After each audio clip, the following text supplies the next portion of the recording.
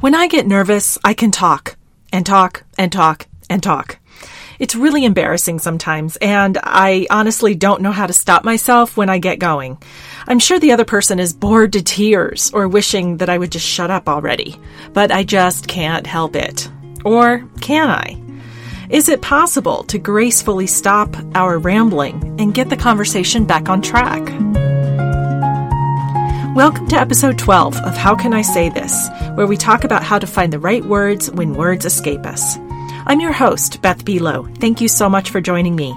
In this episode, I respond to a listener question about what to do when you find yourself talking too much, as well as start an exploration of what really gets in our way when we're having difficulty being in conversation with someone we disagree with. If you enjoy this podcast, my guess is that you'd enjoy the Hidden Brain podcast. I listened this week to an episode featuring actor Alan Alda of MASH fame. I might be dating myself here, but I remember watching MASH when I was a kid. I was young enough that if I laughed at one of the many double entendres on the show, my dad would say, "What are you laughing at? You're not supposed to get that joke."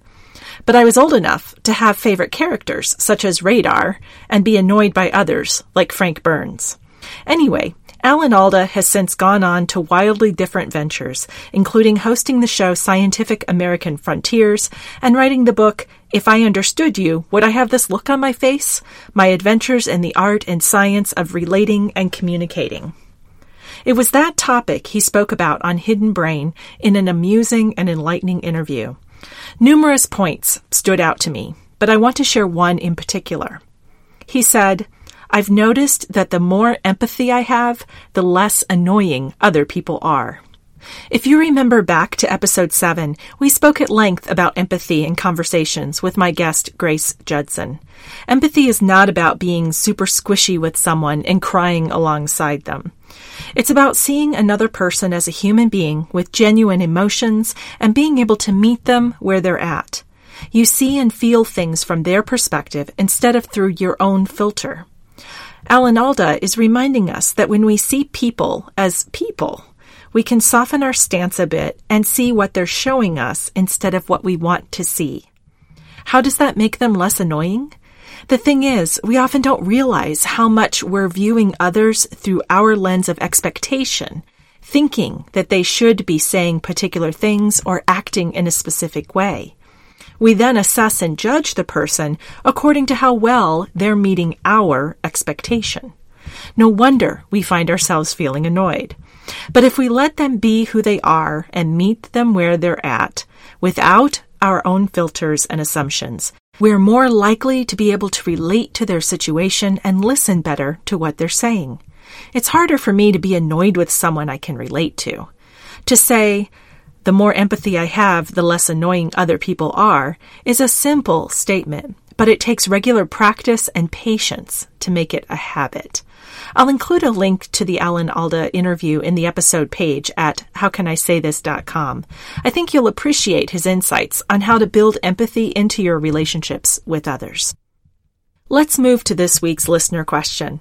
Maddie submitted her question through the online form and wrote, "What do you recommend when you find yourself rambling on in a conversation, job interview, podcast interview, etc., and in your head you're like, why are you saying this? Stop! How can you gracefully stop, pivot the conversation, and move on?" When I started my coach training 10 years ago, I remember the instructor sharing that we coaches would regularly find ourselves working with clients who had the very same issues that we had. So if I had money issues, I'd find myself with clients who had money issues. So far, it's proven true during my 10 years of coaching, and what's amazing is that it's also true with the questions submitted for this podcast. Maddie's question resonates with me because it's definitely something I've experienced and felt challenged by. In fact, it happened recently. I was having a professional lunch with 3 other people, 2 of whom I just met, and I have to admit I felt just a little intimidated by. It turns out that I had really no reason to be intimidated, but the part of me that felt insecure didn't know that to start out with. And so I found myself talking a lot. Part of it was because they were good listeners and asked me questions that got me thinking. But part of it was nervous energy. As I was talking, I had exactly the same experience as Maddie describes. My brain was sending out all these little signals saying, okay, you can stop talking now. You're going on and on. What was your point anyway? How did I handle it in the moment? I laughed a bit and I acknowledged it by saying something like, oh gosh, I'm just going on and on. To which they smiled and said, oh, not at all. This is interesting. I believe they were telling the truth when they said that it was interesting. But really, what else were they going to say? Yeah, you sure are. I don't think so, at least not in a professional context. When I relayed the conversation to my husband, he said, you've got to stop that. Don't apologize for being enthusiastic and sharing your thoughts. See, he knows me, and he knows that even my rambling is just talking for most other people. As an introvert, I'm typically more of a listener than a talker. But if we're on a topic that I find interesting, I can definitely get fired up and talk up a blue streak. In fact, my first library card when I was in 4th grade misspelled my last name. And instead of Beth Mount, it said Beth Mouth. My mother laughed when she saw it and said, how did they know? The first thing I'd say to Maddie and anyone else who feels like they're rambling or babbling or otherwise talking too much is to check in on their assumption that they're rambling, babbling, or talking too much. For those of us who are quieter or feel more comfortable only speaking when we really have something to say, it can feel like we're going on and on, when to the other person, we're just talking. That internal feeling can be rooted in insecurity, as it was during the lunch I described, and it can reflect any anxiety that we're feeling. But our perception isn't necessarily reality. That's why my husband said what he did. He was trying to give me permission to take up space in the conversation instead of shrinking myself down and being overly and unnecessarily deferential. Related to that awareness is the need to trust that what I have to say is worth taking up space. That comes down to believing I'm an equal participant in the conversation and that my voice matters. So the initial point of curiosity is to ask yourself if you really are rambling, or if it just feels that way because of insecurity or lack of trust in yourself. Another thing to consider is whether you are a person who naturally processes information by talking things through. This is another introvert-extrovert difference that's helpful to be aware of. Extroverts tend to be verbal processors, so they're most comfortable thinking out loud. Introverts are internal processors, and we're most comfortable quietly thinking to ourselves or having time to write out our thoughts. To an introvert, being in a situation where you have to think out loud in the moment, such as a job or podcast interview, or a date, or even a conversation at a party, those can all leave us feeling like saying anything more than a few sentences is rambling. We're not used to having to search for the right words in real time, and it can definitely feel like what comes out of our mouths is a tangled mess. I know I've experienced that many, many times. And we always have to remember, it probably sounds worse to our ears than it does to the person we're talking to. Give yourself permission to think out loud and be okay with fumbling a bit as you figure out your point. That said, what if you really are rambling? For instance, you can tell by the body language of the other person that they're wondering what your point is or when you're going to stop talking. There's a funny cartoon. It's one of those some e-cards that shows two men in Victorian dress. And the caption reads, "I'm sorry I slapped you, but you didn't seem like you would ever stop talking, and I panicked." What if you are the source of that panic? You certainly don't want someone to slap you, so it's best if you can figure out how to stop yourself before it comes to that. You could do what I did at that lunch, as long as it's not self-deprecating. For instance, instead of apologizing, stop yourself and say, "Thanks so much for listening to me go on about this. I just start talking and it's hard to stop." Or, "I get so excited about this topic, it's easy for me to keep going and forget to breathe." And then stop what you're saying so that the other person can respond. Don't keep talking. You could also say, "Oh gosh, I just realized I'm dominating the conversation, and I bet you have something you want to say." If you feel comfortable with it, Just name what's happening without making a big deal about it. The same goes for times when you're processing out loud and realizing that it's taking longer than seems reasonable, or that you're going off on tangents. My go-to method is to stop talking and say, "What was my point?" And then I try to sum up and make my point. I've even done this when I've been presenting in front of a group of people and I go off script a little bit. Pausing and saying, "What was my point?" serves two purposes: to acknowledge without apologizing that I've wandered off topic, and to hit the reset button in my brain and remind myself to get to the point. If you're going into a situation, such as an interview or date, where you know you might have a tendency to ramble, give yourself space in advance to prepare how you'd respond to the most common questions that might come up. Practice your responses out loud without worrying about whether or not you're rambling. Theoretically, each time you practice, you'll refine your thoughts and be more succinct. It's important to do this aloud, not just in your head.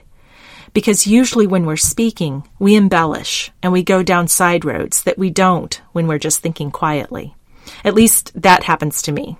Preparing in advance gives you time to figure out your main point and a few key words or phrases. And then when it comes time to be in the conversation, the words will feel more comfortable coming out of your mouth and you'll be less likely to wander. And one tip, if it's a job interview, it's best not to say, "I talk too much when I'm nervous." Just like most advice that we receive about job interviews, it's good to keep a positive spin on anything that could be perceived as negative. In this case, that might sound like, "I can talk for days about topics I'm excited about." You may be more nervous than excited, but those two emotions are two sides of the same coin, so it absolutely could be the truth. Remember also that when someone asks a question or says something that you want to respond to, you don't have to start talking right away. It's okay to take a moment to think, or even 3 or 4 moments. We tend not to be comfortable with silence in conversations, yet it's silence that helps conversations to breathe. If you want, you could say, great question. I'd like a moment to think about that." Then take a moment, and when you know the main point you want to make, start talking. That will cut down on the amount of rambling because you'll have a better idea of your destination before you start talking. You're less likely to get lost on the way. Maddie, I hope these ideas are helpful to you and to anyone else who tends to keep talking past when it feels comfortable. Remember that a little vulnerability can help you extract yourself from those moments if you're willing to just name what's happening and not give it too much attention. Preparation, practice, and pausing are other ways to keep any rambling habits in check. And finally, reflect on what's underneath the rambling. If it's about trusting yourself, then focus on building up that trust, and the rambling will most likely take care of itself. Before I plant the seeds for a future episode topic, I want to remind you that you can visit howcanisaythis.com for links to resources mentioned in this episode, including the Hidden Brain podcast and Alan Alda's book. While you're there, sign up for the How Can I Say This weekly newsletter to receive more communication tips and resources straight to your inbox. When you sign up, you'll also receive a link to a free guide about giving and receiving feedback. Also, I'm excited about next week's episode, which features my conversation with Kwame Christian, founder of the American Negotiation Institute. Make sure to stay tuned for that one coming soon. Now, here's what I'd like to explore in more depth in a future episode. Understanding our shadow is a topic I've been interested in for many years. Our shadow self is the counterbalance to our light. And while it can represent the darker aspects of our personality, it can also represent parts that are simply in the dark. In other words, they are hidden or unknown to us. And those parts aren't necessarily sinister. They could be what Carl Jung called the golden shadow, which includes positive traits that we don't own for ourselves, but rather project onto others. In a future episode, I'm going to more fully explore the possible connection between the shadow self and being able to be in conversation with someone we disagree with. In short, and in my first thoughts, here's my theory.